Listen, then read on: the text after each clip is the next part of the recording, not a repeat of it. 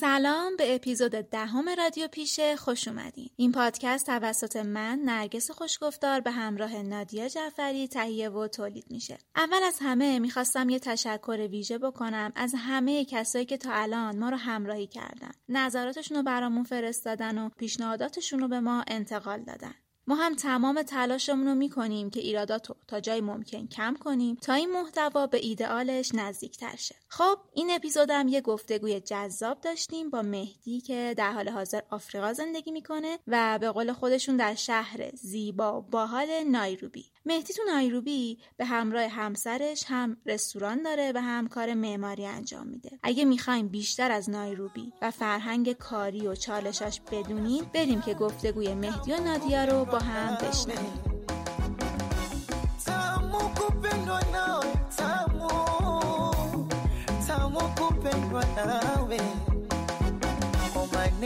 maneno tumeyazoea, vijineno neno tushazoea, mpenzi wangu mubaya kwani naosu shepu yake mbaya hivi naosu. خیلی خوش اومدیم به رادیو پیشه. ما امروز مهمون آقای مهدی هستیم، مهدی پارسا. خب سلام میکنم به همه دوستان و شنوندگان. من مهدیم از شهر سرسبز و باحال نایروبی و در خدمتتونم. گفتگویی که میخوایم انجام بدیم راجع به تجربه های شماست. اصولا ما سوالامون رو اینجوری شروع میکنیم که بیاین حالا از مسیر دانشجویی و شغلی بگین، اینکه تو ایران چی کار کردین، چی خوندین و چه کارهایی کردین، تا این که بریم جلوتر و تجربه‌های جذاب دیگه‌تون رو برامون تعریف کنیم. آره، من اگه بخوام راجع به تجربه دانشگاهیم بگم یه پروسه تقریبا 10 ساله است، چون یادم سال 82 وقتی لیسانس فیزیک قبول شدم رفتم یه 2 ترمی خوندم و بعد دیدم اصلا رشته‌ای نیست که مورد علاقه من باشه و دوست داشته باشم ادامه بدم. واسه همین انصراف دادم. 1 سالی اون زمان پشت کنکور بودم و چون فقط معماری دوست داشتم اپلای کردم، یعنی در حقیقت همه معماریایی که تو کل دانشگاه سرسری بود و زدم. شهرش که خیلی خوب بود ولی دانشگاه مثلا خیلی بالایی نبود، ولی خب فوق دیپلم معماری تو همدان قبول شدم و اونجا واقعا از دانشجویی هم خیلی خوش گذشت، و یعنی هم از لحاظ فکری و هم از لحاظ استادا و خیلی چیزا. بعد همیشه به هدفم این بود که خارج از ایران کار بکنم، نه به خاطر خارج بودنش، به خاطر اینکه تجربه متفاوت داشته باشم. واسه همین بعد از اینکه فوق دیپلمم تموم شد اصلا دیگه درس رو ادامه ندادم، با اینکه قبول شدم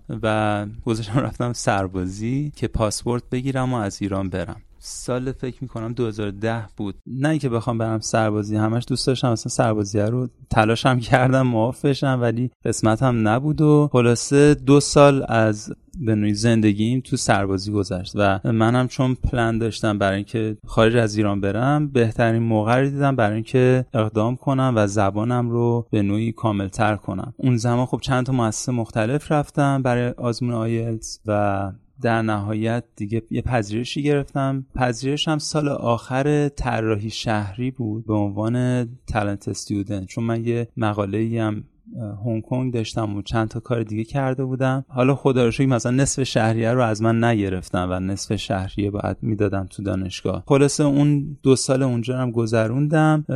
به یه سری دلایلی ترجیح دادم که برگردم ایران و اینجا رو من دقیق متوجه نشدم. شما بعد اینکه سربازیتون تموم شد اپلای کرده بودین برای طراحی شهری، رفتین هنگ کنگ؟ نه پذیرش گرفتم از یه دانشگاهی تو هلند و با توجه به رزومم که مثلا مقاله ISI داشتم و کارهای مختلف دیگه کرده بودم و پورتفولیوم تو رشته هنری یا مثلا معماری اینجوریه که شما یه پورتفولیو دارید و کارهاتون رو تو قالب یک بوکلت یا یک جزوه چند صفحه‌ای به دانشگاه یا مثلا حتی محیط کاریتون ارائه میدید که بدونن شما به نوعی خط فکریتون چی بوده و چه کارهایی تا الان انجام دادید، حالا هم کار حرفه‌ای و هم کار دانشگاهی. من کلا همه اینا رو که ارائه دادم به عنوان یه اسکولارشیپی بهم تعلق گرفت که نصف شهریه دانشگاه رو خود دولت و خود دانشگاه میداد و حالا وارد اون داستان اونجا نمیخوام بشم، بیشتر میخوام از حال بگم، اینکه به نوعی داستان چرخید و من برگشتم ایران. چند واحدی مونده بود از درسم که اومدم توی دانشگاه سوره اینا رو مدل سازی کنم و یه مدت هم دانشگاه سوره بودم و بهم خیلی خوش گذشت. دانشگاه سوره رو یعنی دوباره کنکور دادین یا اینکه؟ نه، به عنوان دانشجوی خارج به داخل میگم، مثل اینکه دانشجوی انتقالی. درست.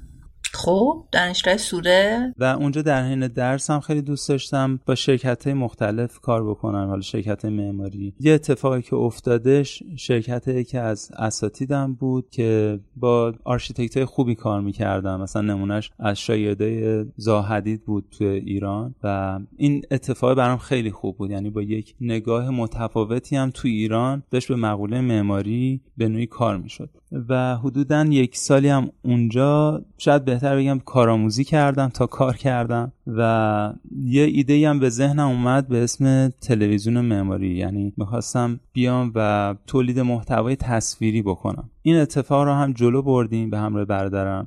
آموزش معماری یا اینکه توی در حقیقت اون مانیفستمون یه چنین چیزی بود که بیایم آموزش محتوای معماری، یعنی محتواهای مختلف معماری رو داشته باشیم، از بزرگای معماری بشینن صحبت بکنن، ورکشاپ‌های مختلف داشته باشیم. اما مسئله این بود که خب من توی برهه زمانی شروع کردم این رو و دیدم کم کم همون فیلمایی که دارم تولید میکنم، چون ماشاءالله توی ایران ما اصلا بحثی به عنوان کپی رایت نداریم، خیلی از مؤسسات مطرح شاید سینمایی و معماری بدون اینکه اجازه بگیرن این فیلم‌ها رو پخش می‌کردن و نهایتش این که خب ما اسمتون رو اون گوشه پاک نکردیم و آخرش هم شاید مثلا یه CD موزیک به ما دادن که یا مثلا یه فیلمی دادن از همون مؤسسه خودشون که تشکر بکنم. این پروژه‌ای که انجامش دادین اینجا الان چه سالیه؟ این به اسم آرک تیوی بود و برای اگه اشتباه نکنم 95-96 و کل این همه برنامه‌ریزی و فکر کردن و این چیزا جمعش شاید مدت زمان زیادی نبود، 1 سال، 1 سال و نیم، 2 سال شد و به این فکر افتادم که شاید مسیره رو دارم اشتباه میرم. کلا هر تلاشی که میکنم شاید دیگران از روی اینکه یه کار خوب داری انجام میدی برداشتش میکنن تا اینکه روی حرفه و بیزینست حساب بکنن. واسه همین قبلا هم یه مدت من کنیا بودم به همراه خانواده، داشتم فکر می‌کردم که دوباره برگردم و مهاجرت کنم. به جای مختلف فکر کردم، مثلا لهستان یه ورکشاپی زمانی که هلند بودم داشتم، اونجا رو بهش فکر کردم چون یکم کشور حالا خیلی گرونی نیستش و در حال توسعه است. مشکل بزرگی که دیدم، یعنی سرچ کردم تو واقعیت، این بود که خب زبان لهستانی رو باید بلد باشم و یکم هم شاید مثلا اون تجربیات ریسیستی که تو و نژاد پرستی رو که شاید تو هلند داشتم شاید یکم هم اونجا پررنگ‌تر و توقعش رو می‌داشتم. حالا اینا مهم نبود، یعنی اینا حتی به نظرم یه کسی که قبول میکنه و خارج از ایران میره باید متوجه بشه که خب این اتفاقات هم براش پیش میاد، ولی مسئله مهمش زبان بود و اینکه من چطور میخواستم مثلا تو 2 سال از زندگیم دوباره بذارم یک زبان دیگه‌ای که فقط تو اون کشور هست رو انتخاب بکنم و یاد بگیرم و جلو برم. واسه همین داشتم مقایسه میکردم این 2 تا کشور رو. کنیا به عنوان کشوری که داره رشد میکنه و زبان فرمالش انگلیسیه و لهستان یک کشوری که خب بلوک شرقیه و زبانش هم لهستانیه، به هر حال راهی نیست بعد آخر سرش بریم و یاد بگیریم. از بین همه اینا با خانواده مشورت کردیم و تصمیم گرفتیم بیایم کنیا. واسه این قضیه هم خب نیاز داشتیم یه سرمایه‌ای داشته باشیم و ما برای این کار و اینکه خب بتونیم اینجا یه بیزینسی داشته باشیم و شروع بکنیم، یه علاقه‌مندی و یه تجربه کوچیکی هم تو رستوران داشتیم، یه ملکی داشتیم، اون رو فروختیم و اون رو کردیم سرمایه‌ای که بیایم اینجا و بتونیم رستوران راه بندازیم. تو ایران رستوران داشتیم؟ رستوران نداشتم، اما مثلا دوستانم یا دوره‌های مختلفی که از روی علاقم رفته بودم یه چنین علاقه‌مندی بین خودمون بود. حالا مثلا یکی دستپختش خوشمزه تر بود، نمیدونم، یکی شاید قشنگ ظرفا رو احتمالاً خوب میشد. آره یکی ظرفا رو خوب میشد، نه یکی قشنگ گارنیش میکردش. تصمیم گرفتیم که بیایم و استارت رو بزنیم و اصلا استارتش کار راحتی نبود، یعنی اینکه من اون موقع که یادم میاد مینوشتم خب یه چنین پلنایی دارم، یه رستوران میزنیم، اسمش این باشه، لوگوش این باشه. همین پروسه‌ای که اصلا ما رفتیم، اصلا استرس این که اجازه کار بگیریم، نمیدونم، همه اینها شاید 1 سال 1.5 سال گذشت و تا رسید به کریسمس پارسال که اون موقع تازه استارت کار خورد، یعنی حدود دسامبر 2019. یه چیزی که واسه خودم جالب سوال شده بود این قضایای مثلا همین مجوز فعالیت و اینها اونجا چه جوریه؟ مثلا با پروسه اداری ایران همینقدر طول میکشه؟ نمیدونم این چه میدونم زیرمیزی و قضیه مثلا اذیت‌های نمیدونم شهرداری و این صنفای مربوطه واسه این که بخوای این تو ایران یه کاری شروع کنی یا حالا چه میدونم رستوران، مغازه، یعنی بنگاه تجاری بخوای بزنی، اونجا چه جوریه؟ اتفاق تجربتون چه شکلی بود؟ خب اینجا شما برای اینکه مجوز کار بگیرید و کار بکنید اصلا به صورت فرمال و قانونیش باید به دولت نشون بدید که $100,000 توی بانک سرمایه دارید هر نفر و بعد این میره توی پروسه 5-6 ماهه قرار میگیره، بررسی میشه همه این مدارک. $2,000 به صورت فرمال شما باید به دولت بدید برای این اتفاقات. و فکر کنم این قضیه توی کشورهای آفریقایی زیاده که کراپشن یا فساد اداری زیاد صورت میگیره. اون هم یه سری هزینه‌های مختلفیه که به هر حال شما باید طی بکنید تا اینکه بتونید یه کارتون را بیفته. نمیگم بایده، ولی متاسفانه این اتفاقه رو من اصطلاحات درستش هم یادم میگن دندون از پیش میشمورن، یه چنین چیزی، دندون اسب پیشکشی و منم ضرب. آره یه چنین چیزی که خلاصه اون میدونه شما به عنوان یه موزونگو، به عنوان یه خارجی اومدی اینجا سرمایه گذاری کنی، دیگه بی پول نیستی، پول داری پس باید پول بدی. حالا نمیدونم مثلا ربطی داشت به این یا نه، اما میدونه که به هر حال شما باید یه پولی رو هزینه بکنی و شما هم به هر حال مقاومت میکنی در برابر این تا جایی که میبینی کارت واقعا اصلا گیره تو همه یه مسائل. حالا میرید مثلا تو کار اداریه، توی پلیس وقتی شما رو به عنوان یک غیر آفریقایی ببینه و همه این داستانا. یعنی یه جورایی مثلا سمت سوء استفاده میرن؟ سوء استفاده نه، ولی میخوام بگم که فساد اداری یک چیز واضحیه اینجا، یعنی اصلا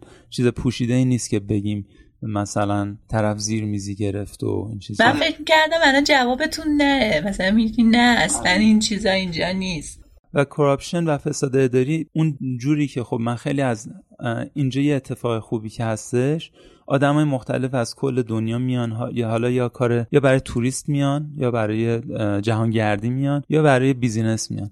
با اینا که صحبت میکنی میبینی که تو همه کشورها این اتفاق هست، تو امریکا هم این اتفاق هست، تو ایران هم این اتفاق هست، تو آفریقا هم این هست، ولی به یه تناسب خاصی و به یک ریت خاصی. و اینکه آره به هر حال شما باید 1% از کار و بیزینستون بدونید این اتفاقات صورت میگیره. حالا چه کسی که مثلا یک محصولی داره میخواد وارد بکنه، چه کسی که حتی اینجا کار میکنه و ادامه داستان. اما از اون جهت که گفتید مجوزها و مثلا چیزای دیگه، من فکر میکنم کشوری که به شدت سرسخته، مخصوصا الان تو دوران کووید، مجوزهای مختلفی برای رستوران باید بگی، ساعت کاریاتون ساعت کاری محدودتریه. فکر کنم این اتفاق هم تو خیلی از جاها تو ایران افتاده. و اینکه یکم پروتکل بهداشتی، چیزی که حس میکنم بیشتر رعایت میشه. شما قبل از ورود به هر مجتمع تجاری حتما باید سانیتایز بکنید دستتون و ماسک ها حتما اجباریه، باید دل بخواهی نیست یکی دوست داشته باشه بزنه یکی دوست نداشته بزنه. برای همه اینا هم جریمه در نظر گرفته شده. حتی جاهایی که تو خیابون دست فروش ها، مغازهای کوچیکی که حالا سانیتایزر ندارن و قیمتش شاید بالا باشه، یه کلمن آب و یه صابون اون کنار هست که آدم‌ها دستاشون رو بشورن. و از این لحاظ خوبه. فکر میکنم یکی از دلایلی که این میزان و آمار کرونا تو اینجا کمتره همین رعایت کردن از طرف مردم و تذکرها و قوانینی که دولت اینجا میذاره باشه. جمعیت کنیا چقدره؟ از اون سوالیه که من اصلا تو آمار و این چیزا نیستم، ولی فکر میکنم 40 میلیون نفر باشه. یعنی الان مثلا تعداد ابتلا و مردم میره کووید اونجا چجوریه؟ اینو اطلاعاتی دارین ازش؟ مثلا یه مقایسه‌ای با آمار گفته شده از اینجا بکنم. من فکر میکنم حدود مثلا نمیدونم دروغ چرا بگم، مثلا خیلی کمتر از 1000 نفر باشه. اونقدر چشمگیر نبوده برای خود ما و منم اصلا دنبال اخبار کووید و تعداد و عدداش نرفتم. یه علتی که داره این که گفتم خب بیایم خودمون حداقل رعایت بکنیم، حالا یادم برش اتفاق میفته یا نمیفته، ولی اینکه آره دور و برش رو پر از اخبارهای حالا شاید یه جورایی منفی بکنه و ناراحت کننده یکم سخت بود و به نظرم یه زمانی یه اتفاقی برای آدم بخواد بیفته میفته و دیگه حالا آدم میسپرتش به خود. قدر زندگی رو باید بیشتر دونست. حالا جز این مسائل بهداشتی مثلا اجتماعات و اینا رو هم کمتر کردن مردم اونجا؟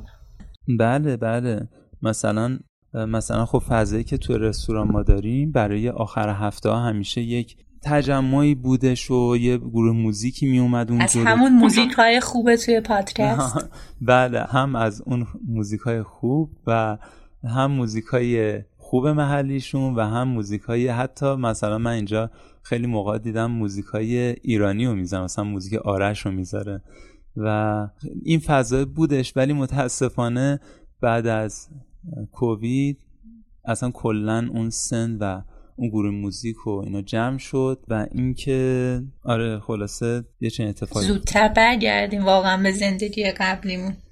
آره امیدواریم.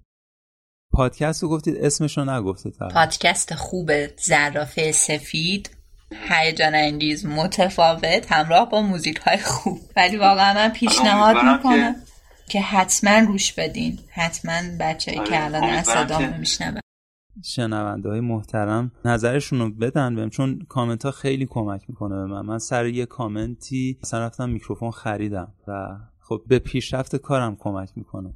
یه سری حالا کامنت هایی بعضیا میگیرن، حالا خدا رو شکر من تا حالا نگرفتم، که کامنت های نفرت انگیزه و نمیدونم دوست نداشتن ایناست، ولی کامنت های مفید، کامنتی که در حال برحق باشه آدم روش فکر میکنه و مسلما برای پیشرفت کارش کمک میکنه.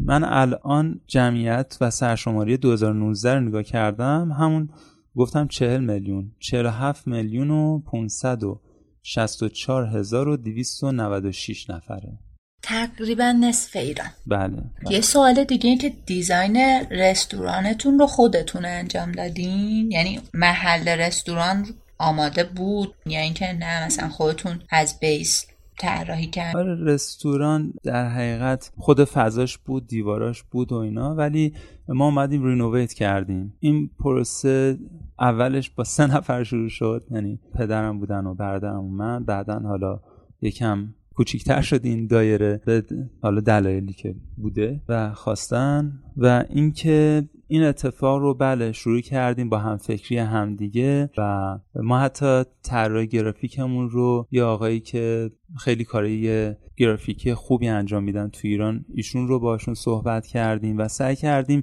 فرهنگ این دو کشور رو، فرهنگ کنیا رو و ایران رو با هم دیگه یک دوستی و یک الفتی ایجاد بکنیم بین هم و از دل همون ما یه سری پترن رستورانمون پترن و طرحی شد که از طرح‌های مختلف آفریقایی و ایرانی و قدیم این دو کشور بود. خیلی جذاب شده واقعا به نظرم. عکسای رستورانتون رو من یه بار فکر می‌کنم پیجتون رو دیدم ولی عکس از رستوران نذاشته بودین توی پیجتون. توی گوگل حتی سرچ بکنن دوستان تازه کنیا میتونید پیدا بکنی و اسم تازه هم به خاطر این انتخاب کردیم که بتونیم اینم از یه چند تا کیس استادی استارتاپی خوب آمریکایی و کانادایی شکل گرفت که بتونیم غذای فرش و جلوی مشتری ارائه بدیم و بتونیم این رو به نوعی یه کیفیت خوبی ارائه بدیم به مشتری. خواستم حالا یکم بریم تو بحث رستوران براتون توضیح بدم و بعد اگه وقت شد من کار اصلیم که معماری هست و تو دفتر معماری که دارم کار میکنم راجع به اونم بگم. اون استارتاپ رو هم یادتون نره، همون پروژه آموزشی بود. گفتم که تجربه کار توی ایران داشتیم، میگفتین که یه استارتاپی رو انداختیم، همون اون بود. پس آرک تیوی، آره اون به عنوان تلویزیون معماری بود. حالا من تا اونجایی که یادمه استارتش رو زدم و بعدن افراد دیگه اومدن و گفتن خب ما هم تلویزیون و خیلی خوشحال شدم. حداقل شاید رسالت ما این بود که خب یه حرکتی بدیم و یه تولید محتوای معماری بشه. بحث آموزش کلاً الان چند وقتیه که تو ایران خیلی دارن کار انجام میدن توش. الان نمیدونم شما اینجا اینور دنبال میکنی یا نه، و خیلی گرفته آموزش هر چیزی. آره شاید 95-96 که شما این کار آموزش معماریتون رو استارت زدین یکم، حالا شاید اون موقع کم رنگ تر بوده، ولی الان واقعا این شرایط کووید هم بهش کمک کرد.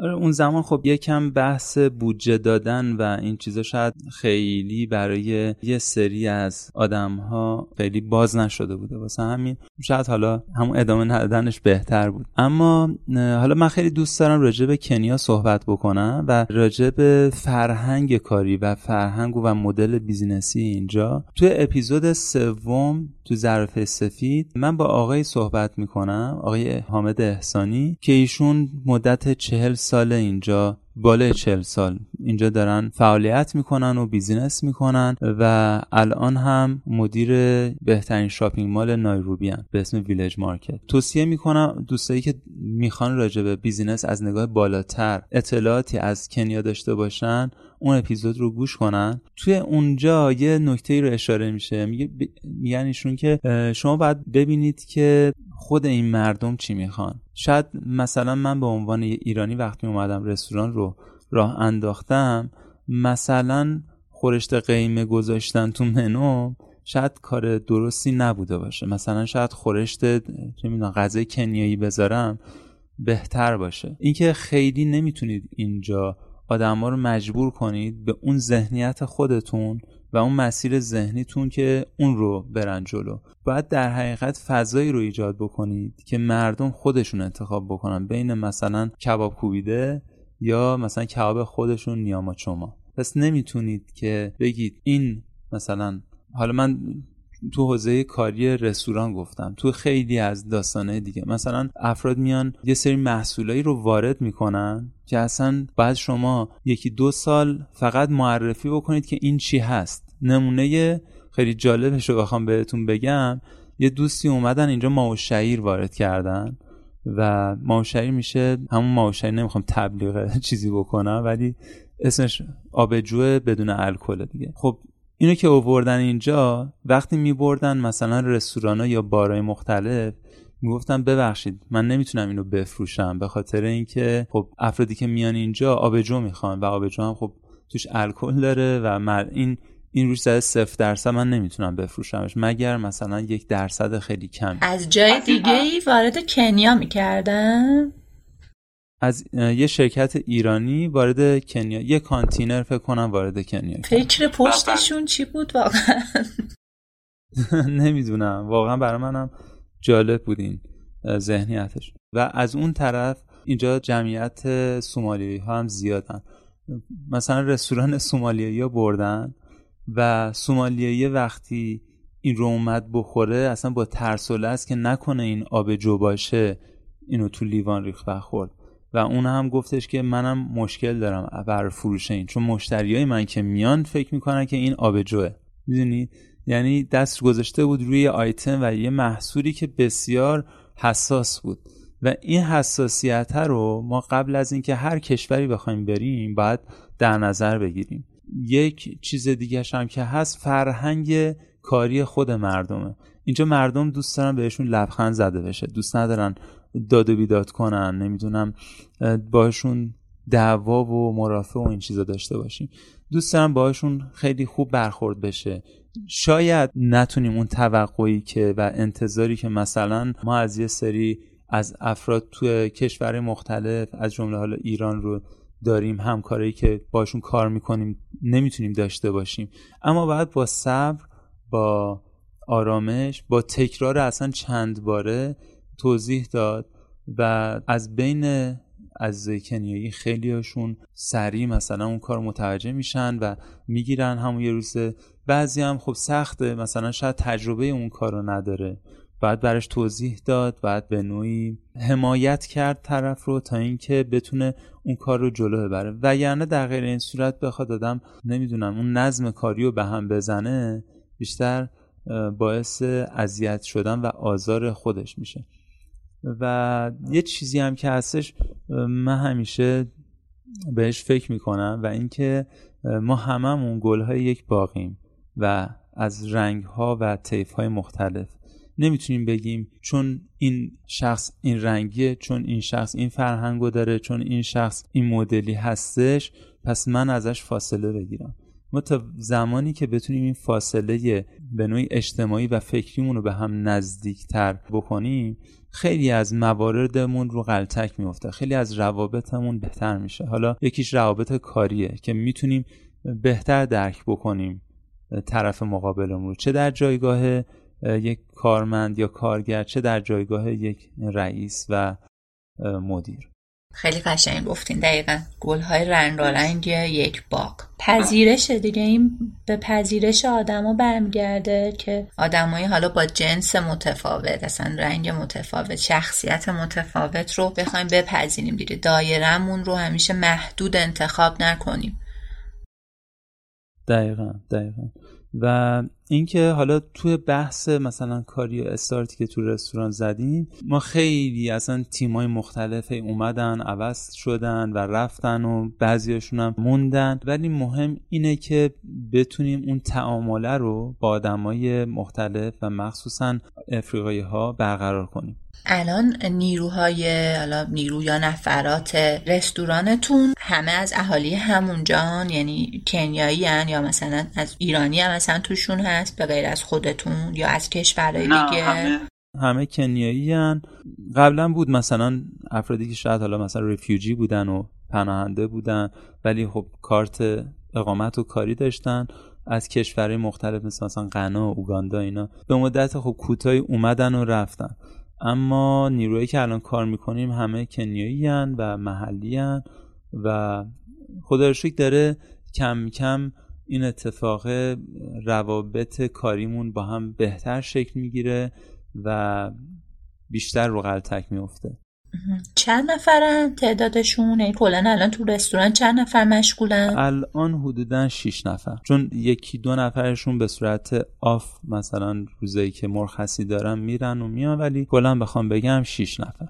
و تعدادی هم خب به صورت غیر مستقیم که برامون جنس میارن و محصولات مختلفی میارن، اونم فروشنده های و یا خریدارای محصولات جدامونن که شاید حدود 4-5 نفر باشن. بعد اینکه مدیریت حالا همین تیم با شماست یا مثلا با پدرتونه یا با کس دیگه ایه؟ اینجا استارت اولش خب با این بود که خانوادگی بود و هستش، ولی الان به صورت کلی پدر بنده هستم و خودم خیلی کم میتونم برسم چون کار دفتر و شرکت معماریه. آخر شب برسم در خدمتشون هستم.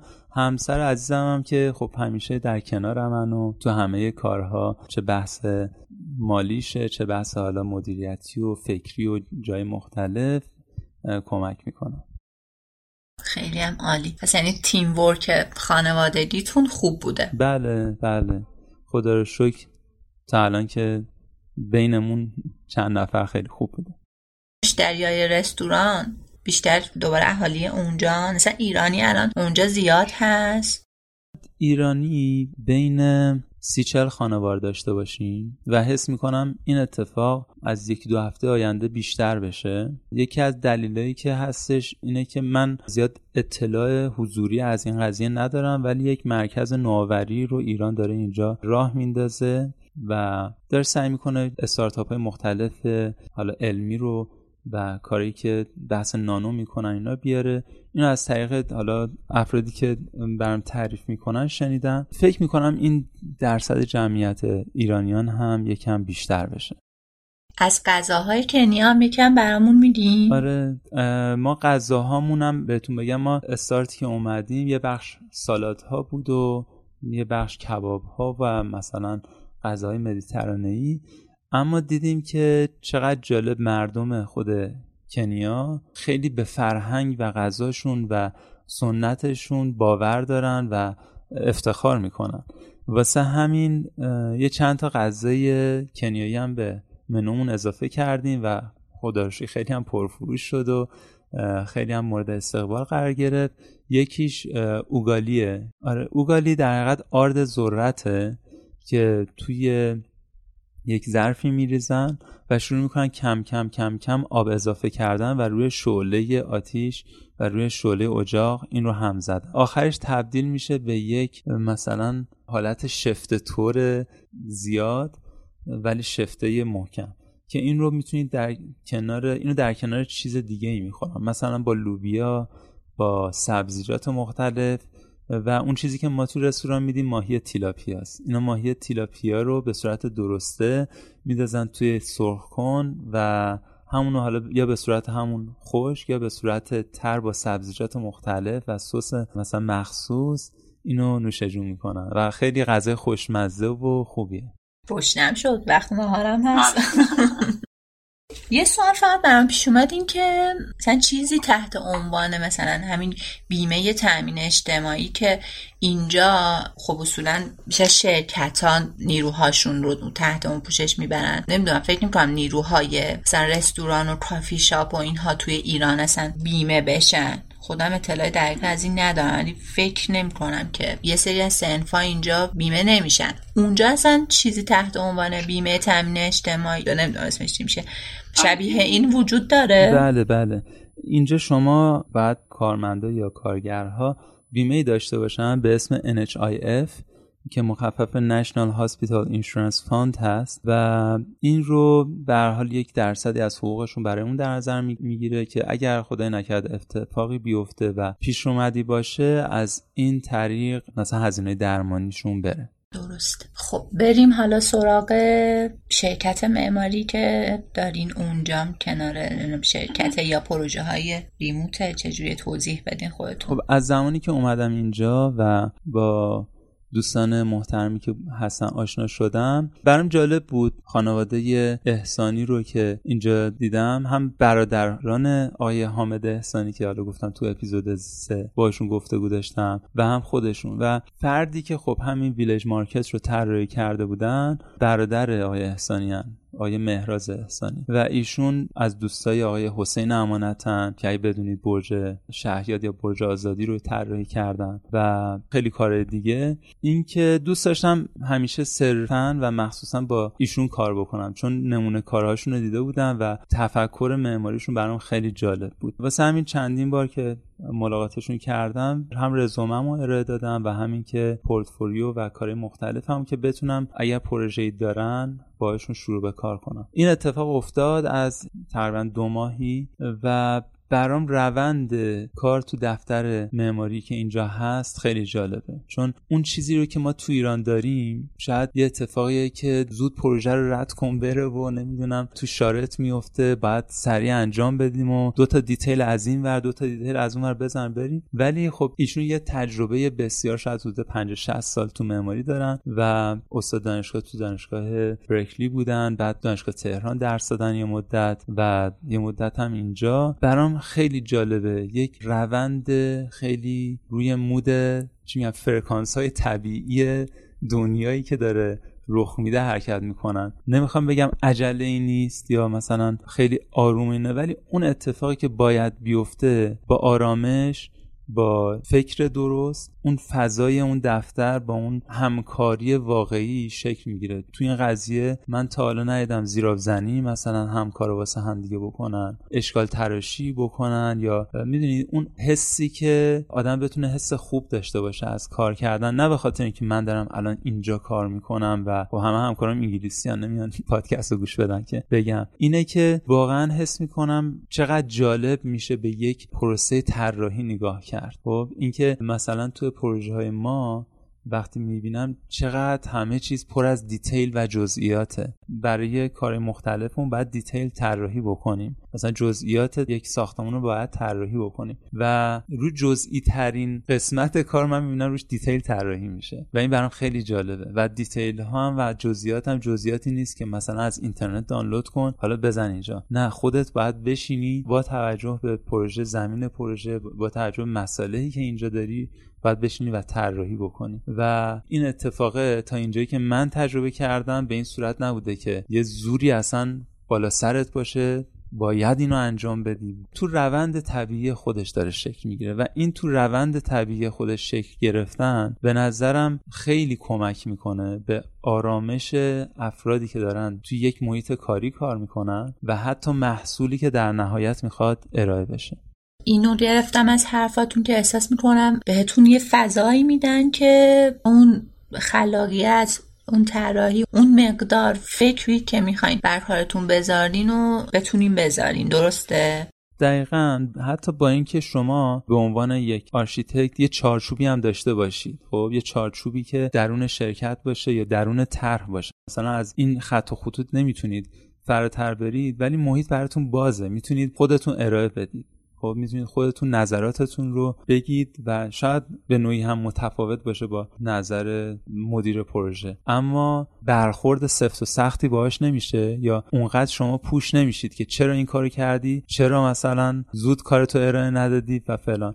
فضا بازه براتون، شما میتونید اون کارتون رو بیاد ارائه بدید و شاید هم خوب حالا یا قبول میشه یا اصلا قبول نمیشه، ولی برخوردی چه قبول بشه چه قبول نشه برخوردش تشویقی و تنبیهی با شما ندارن و این به نظرم خیلی خوبه. من خودم از این قضیه دارم برای کار رستورانم کلی چیز یاد میگیرم.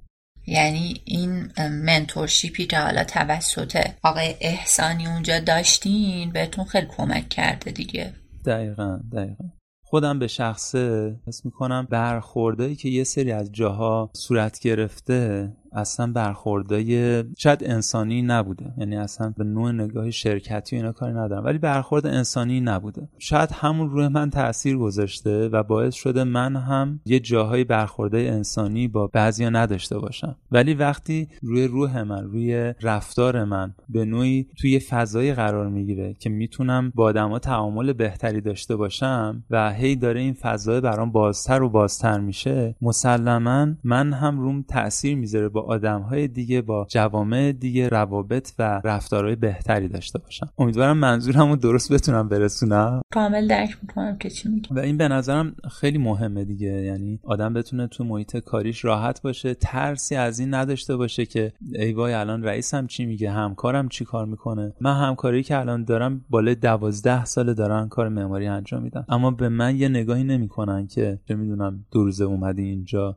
و خیلیا شاید این نگاهو از این میبینن که ریسیستی و نژاد پرستیه، اما متاسفانه این هست که طرف مثلا آفریقاییه دیگه، طرف مثلا من نمیدونم این از کجا میاد، شاید مثلا از آموزه های ما میاد یا از چیزایی که حالا توی خانواده بعضیا میان اصلا اطلاع راجع به آفریقا ندارن، مثلا میگن کشور آفریقا. خب آفریقا اول قاره است، 54 تا کشور داره و هر کدوم حتی رفتارها و تعاملات مختلفی دارن. ما نمیتونیم یک قاره رو تعمیم بدیم به یه نفر و به نظرم خیلی اصلا دلیل این که من پادکست رو انداختم این بود که ماها ذهنیتمون نسبت آفریقا و نسبت به کشورهای آفریقایی یه چیز دیگه است. من یادم زمانی که ایران بودم با 1-2 نفر که صحبت می‌کردم میگفتش که خب تو هم برگرد برو آنگولا. به خاطر این نمیگفت که اسم یک کشوره، به خاطر این میگفت که مثلا شاید اسم آنگولا یه اسمی باشه که مثلا مترادف یک کلمه مثلا پایین باشه بخواد بهت بزنه، میدونی.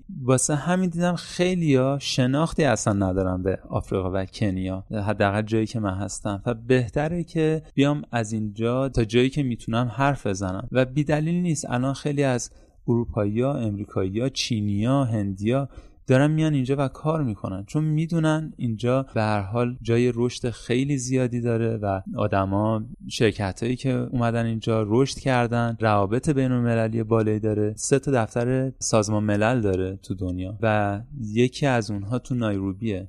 و این فکر نمی کنم اتفاق کمی باشه و ما بخوایم اینجا رو به عنوان مثلا یک کشوری نگاه بکنیم که خب اینا وضعشون خوب نیست و فلان و بهمان و بیسا. ما اینجا پولدارهای کنیایی داریم که حتی نسبت به یک آمریکایی، نسبت به یک اروپایی، اصلا اون حساب بانکی و گردش مالیش یه چیز عجیب غریبیه. همون مثالی که خدمتتون گفتم، ما همه گل‌های یه باغیم، چجوری میتونیم بگیم اون گل این شکلیه، اون گل این شکلیه؟ من فکر کنم قبل از هر چیز برای ورود به آفریقا و ورود به کنیا باید این ذهنیت رو بذاریم اون پشت. و من میبینم خیلیا بیزینسمن‌ها میان اینجا و حسشون اینه که این بدبخت بیچاره‌ها هیچی نمیدونن و هیچی ندارن، ما بیایم بهشون کمک کنیم. من فکر کنم که این موضوع از لحاظ فرهنگی توی کشور ما از واقعا یه خیلی عقبیم.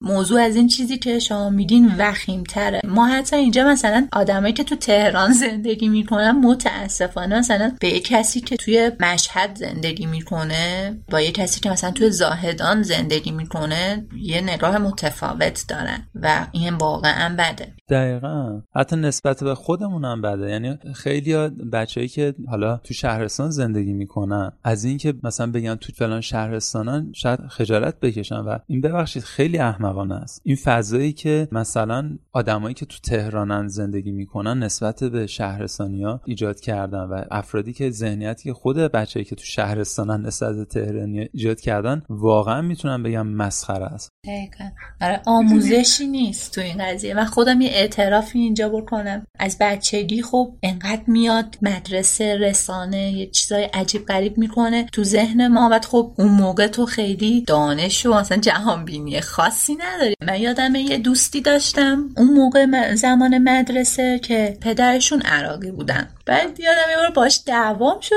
و یه بحثی داشت و اصلا من نمیدونم چی شد که دقیق یادم نمیاد جمله‌ای که بهش گفتن. اصلا نمیدونم واقعا من چه فکری کردم اون موقع که برگشتم. فکر کنم بهش گفتم که برو بابا مثلا عراقی.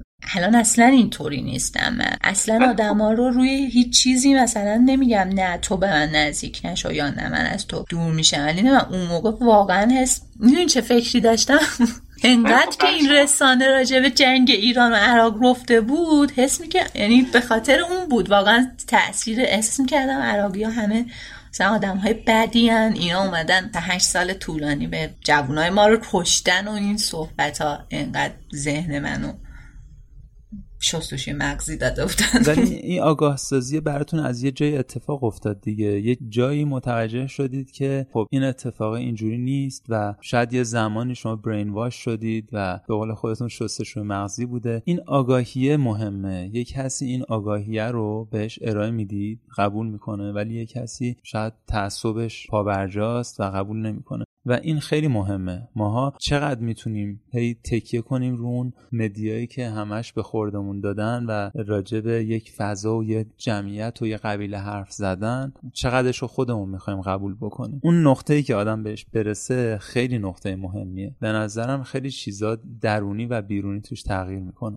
حالا اگر بخوایم بگین که با همین همکاراتون توی شرکت معماریتون یا اصلا با بچهای خود رستوران چالشی بوده، موضوعی بوده که اصلا پیش اومده باشه بخواین حلش کنین و اینکه مثلا چه جوری حلش کردین؟ آره، مثلا من 2 مثال اخیر رو بخوام بزنم. یکیش از رستوران میگم. ما یه گارسونی داشتیم که خب این گارسون یکم بعضی از رفتارهای اجتماعی رو شاید اونجوری که ما میخواستیم یا اونجوری که خود کنیایی‌ها میخواستن تو اون استاندارد و اون چارچوبه نبود و با هم دیگه یه بحثی ایجاد شد و خواستیم که ایشون تشریف ببره. زمانی که حقوقش شد، یعنی در حقیقت اون بالانسش رو دادیم و رفت، دیدیم که از در پشت رستوران وارد شد و اومد توی دفتر و دوچرخه‌اش اونجا من میذارم و قفل نکرده بودم، همونو برداشت و گذاشت از اون پشت رفت. یعنی داده بودیم به میگفتش پول من این اندازه نیست و باید بیشتر میداد، در صورتی که حالا امضا کرده بود و رفته. خلاصه اونجا 2 از افرادی که تو آشپزخونه کار میکردن دیدن این صحنه رو و اصلا به ما نگفتن. یه کار تیمی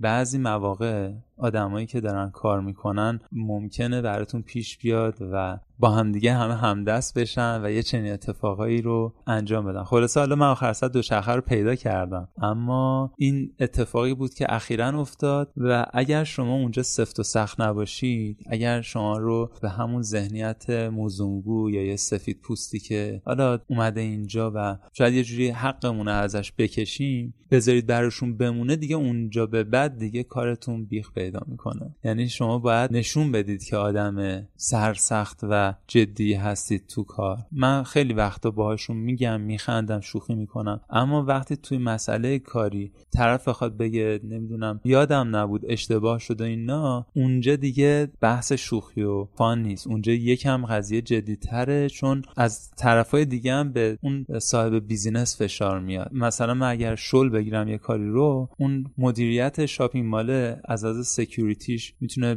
به من ایراد بگیره، نمیدونم از لحاظ پرداخت اجاره و نمیدونم سرویس شارژ و چیزای مختلف میتونه دوباره به من گیر بده. اون لحظه‌ای که من دارم اون فشار رو تحمل میکنم، اون کارگره و یا اون گارسونه و یا اون آشپز دیگه اونجا حضور نداره. من فقط وظیفه‌مو دارم به آشپز و کارگر و گارسون سر هفته سر ماه حقوقشو بدم بره، ولی اونا دیگه اونجا رو نمیبینن. پس هیچ عذاب وجدانی اینجا نیست که من بخوام سخت بگیرم به یه کسی، یه نیرویی که داره کار میکنه، چون از اونور برای کل اون فضا و کل اون مجتمع بد میشه این قضیه. یه چیز دیگه هم که بودش درباره همکاری اینجا تو دفتر، این بخش برام خب خیلی جالب بود، سوء تفاهم و نوع نگاه من بودش. مثلا من روی بخش و روی زون پروژه داشتم کار میکردم و اون همکارم هم همینطور، اون داشت ارائه میداد در صورتی که منم همون کار رو انجام داده بودم و حس میکردم که این میخواد خودش رو بهتر، یعنی همون ذهنیتی که تو دفترهای معماری تو ایران داشتم و اینجا با خودم برده بودم. حس میکردم که این داره خودش میخواد ارائه بده و خودش رو میخواد مثلا بهتر جلوه بده، در صورتی که برام یه سوء تفاهم ایجاد شده بود که به یک نوع دیگه بعد بهش میرسوندم که من دارم روی این بخش پروژه کار میکنم یا مثلا فایلم اون موقع ترانسفر نشده بود، فایلم جابجا نشده بود باهاش که اون رو داشته باشه و اون رو هم ارائه بده. من حس میکردم که این داره خودش رو میخواد بهتر جلوه بده پیش اون مدیر پروژه. بعداً هم گفتم ببخشید من چنین برداشتی ازت کرده بودم. این تفاوت فرهنگیه. چه جوابی داد؟ بهتون چی گفت؟ خیلی خوش برخورد، خندید، گفت نه اصلا اشکالی نداره و متوجه شدم اصلا چنین چیزیه. مثلا من گفتم اگه واقعا اینجوری میخوای من دیگه کار نکنم، خودت کار بکن. واسه خودت هستن. و بعد فهمیدم که شاید اون مثلا فایلی که بعد من بهش بدم و کار بکنم اصلا اشتباه جفتمون بود، یعنی یه سوء تفاهمی برامون ایجاد شده بود و میتونستش خیلی راحت‌تر هم حل بشه. واسه همین تفاوت فرهنگی تو کار خیلی مهمه، اینکه آدم اولا به دل نگیره، نمیدونم فکر نکنه طرف یه منظوری داره، پس یه چیزی پشت قضیه هست که دارن با من اینجوری رفتار میکنن. چون خب ما هم برای تو این فرهنگ بزرگ نشدیم، تو این اجتماع نبودیم، بهتره یه استپ برگرد، یه پله آدم برگرده عقب، یکم فکر بکنه که شاید داستان از این قراره، یعنی یک پرسپکتیو دیگر رو ببینه از داستان، یه چک بکنه با طرف مقابلش. حالا این کاری که شما کردین، اصلا بری باهاش حرف بزنی، بگی که من یه همچین حسی دارم، یه همچین برداشتی دارم، به حال یا میگه آره یا میگه نه، صحبت بشه، حل بشه. حالا صحبتی که کردیم، دوستای عزیزی که میخوان راجع به آفریقا بدونن، اول از همه کسی که اگر میخواد راجع به آفریقا چیزی رو بدونه، لطفا اون تصویر ذهنیش رو اصلا نمیگم بریزه دور، بذاره یه گوشه، در خودش یه سرچ کوچیک بزنه تو اینترنت، مثلا کنیا، آفریقا در واقعیت. منم تبلیغ اینجا رو نمیکنم، یعنی برای من که چیزی نداره، یعنی کسی نمیاد به پول بده، ولی این آگاه سازیه رو دوست دارم انجام بدم که حداقل راجع به اینجا با یک نگاه واقع بینانه ببینیم، با یک پیش‌فرض از قبل تعیین شده اینجا رو نگاه نکنیم. این اشکال من خودم هم داشتم قبل از اینکه بیام، قبلا هم گفتم اینجا رو فکر می‌کردم یه جای آدمخوار و نمیدونم ترسناک و اینایی که برگ به خودشون وصل می‌کنن با این چوبا مثلا وسط اتفاق شاید توی قبیله‌ای نمیدونم وسط این جنگلا بیفته که خب برای خود کنیایی هم عجیب باشه، مثلا خیلی از ایله‌های ایرانی که برامون قشنگه، دوست داریمش، بهش احترام میذاریم، ولی همه جنرال و اون کلیت جامعه ایرانی اونجور نیست. خب درسته برامون عزیزه، یک فرهنگ خاص ایرانیه، فرهنگ خاص کنیاییه. اونا هم میدونی مثلا به گوششون یه چیزی وصل میکنه و یا مثلا یک تزیینات و یک پوشش متفاوت داره، دلیل بر این نیستش که اینا آدم خارن یا نمیدونم، این نوع پوشششه، این نوع لباس محلی و لباس قبیله‌ایشه. وقتی واردشون میشید میبینید چقدر انسانه مهربون، مهمون نواز، دوست داشتنی و اینکه با صبر. میدونید این چیزیه که خب آدما یه نگاه عمیق‌تری میخواد، یعنی نگاه سطحی اگر بکنیم و چیزایی که مثلا تو کارتون و نمیدونم تو فیلم‌های مختلف و اینا بهمون نشون دادن، بله با اون قضاوت بکنیم شاید اذیت بشیم، ولی یکم عمیق‌تر، یکم واقعی‌تر و تو محل بهش نگاه بکنیم می‌بینیم که خیلی چیزا میتونیم از این فرهنگ، از این منش و از این به نوعی اجتماع یاد بگیریم. آره دقیقاً. خلاصه خیلی متشکرم از اینکه این وقت رو به بنده دادید و مهمونتون بودم. لذت بردم. مرسی. اگر عزیزی هم دوست داشتش توی اینستاگرام و توییتر و کست باکس با همین ظرفه سفید در خدمتشونیم و خوشحال میشم ما رو بشنون و دنبال کنن. حتما من لینک پادکستتون رو حتما میذارم توی شونوت اپیزودمون، آدرس پیج اینستاگرامتون رو هم حتما میذارم. مرسی که صحبت کردیم. ببخشید که به خاطر اینترنت یکم اذیت شدین اولش. سلام برسونیم به خانواده. خوش بگذره بهتون. خیلی خوشحال شدم. خداحافظ. قربان شما. خدا نگهدارتون. خدا